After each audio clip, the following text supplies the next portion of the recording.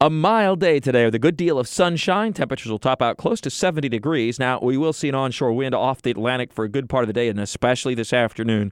So temperatures will be cooler at the beaches with water temperatures that are still only in the low 50s right now. The next cool front moves in tomorrow, but as expected, it'll be a weakening one as we've been talking about all week long. There could still be a sprinkle or a very light brief shower tomorrow, but not expecting significant rain. And temperatures will still manage to get close to 70 degrees before the winds shift to the north and to the northwest, bringing in some cooler air for your Saturday, the start of your weekend, but still a decent day.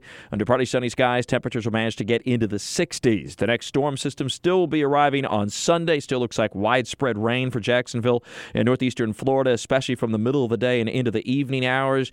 Right now, the early call is for about a third to two-thirds of an inch of rain, locally as much as an inch, but this will be the second weekend in a row with widespread rainfall. So enjoy your Saturday because Sunday looks to be wetter overall. And our February averages as we turn the calendar today.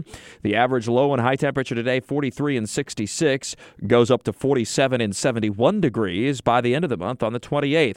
Sunrise today at 7:17 a.m. will set at 6:03. Sunrise by the end of the month is up to 6:53, well before 7 o'clock, and will set at 6:24 p.m., so we gain 45 minutes of daylight over the next several weeks. And we average about 3.2 inches of rain during the typical February. We also usually see our last freeze of the season near and south of Interstate 10 during the month of February, and we start talking pollen, unfortunately. First it'll be pine pollen, and then it'll be oak pollen, especially pine, over the next several weeks. And the Rich Jones sneezometer, I guess we'll call it.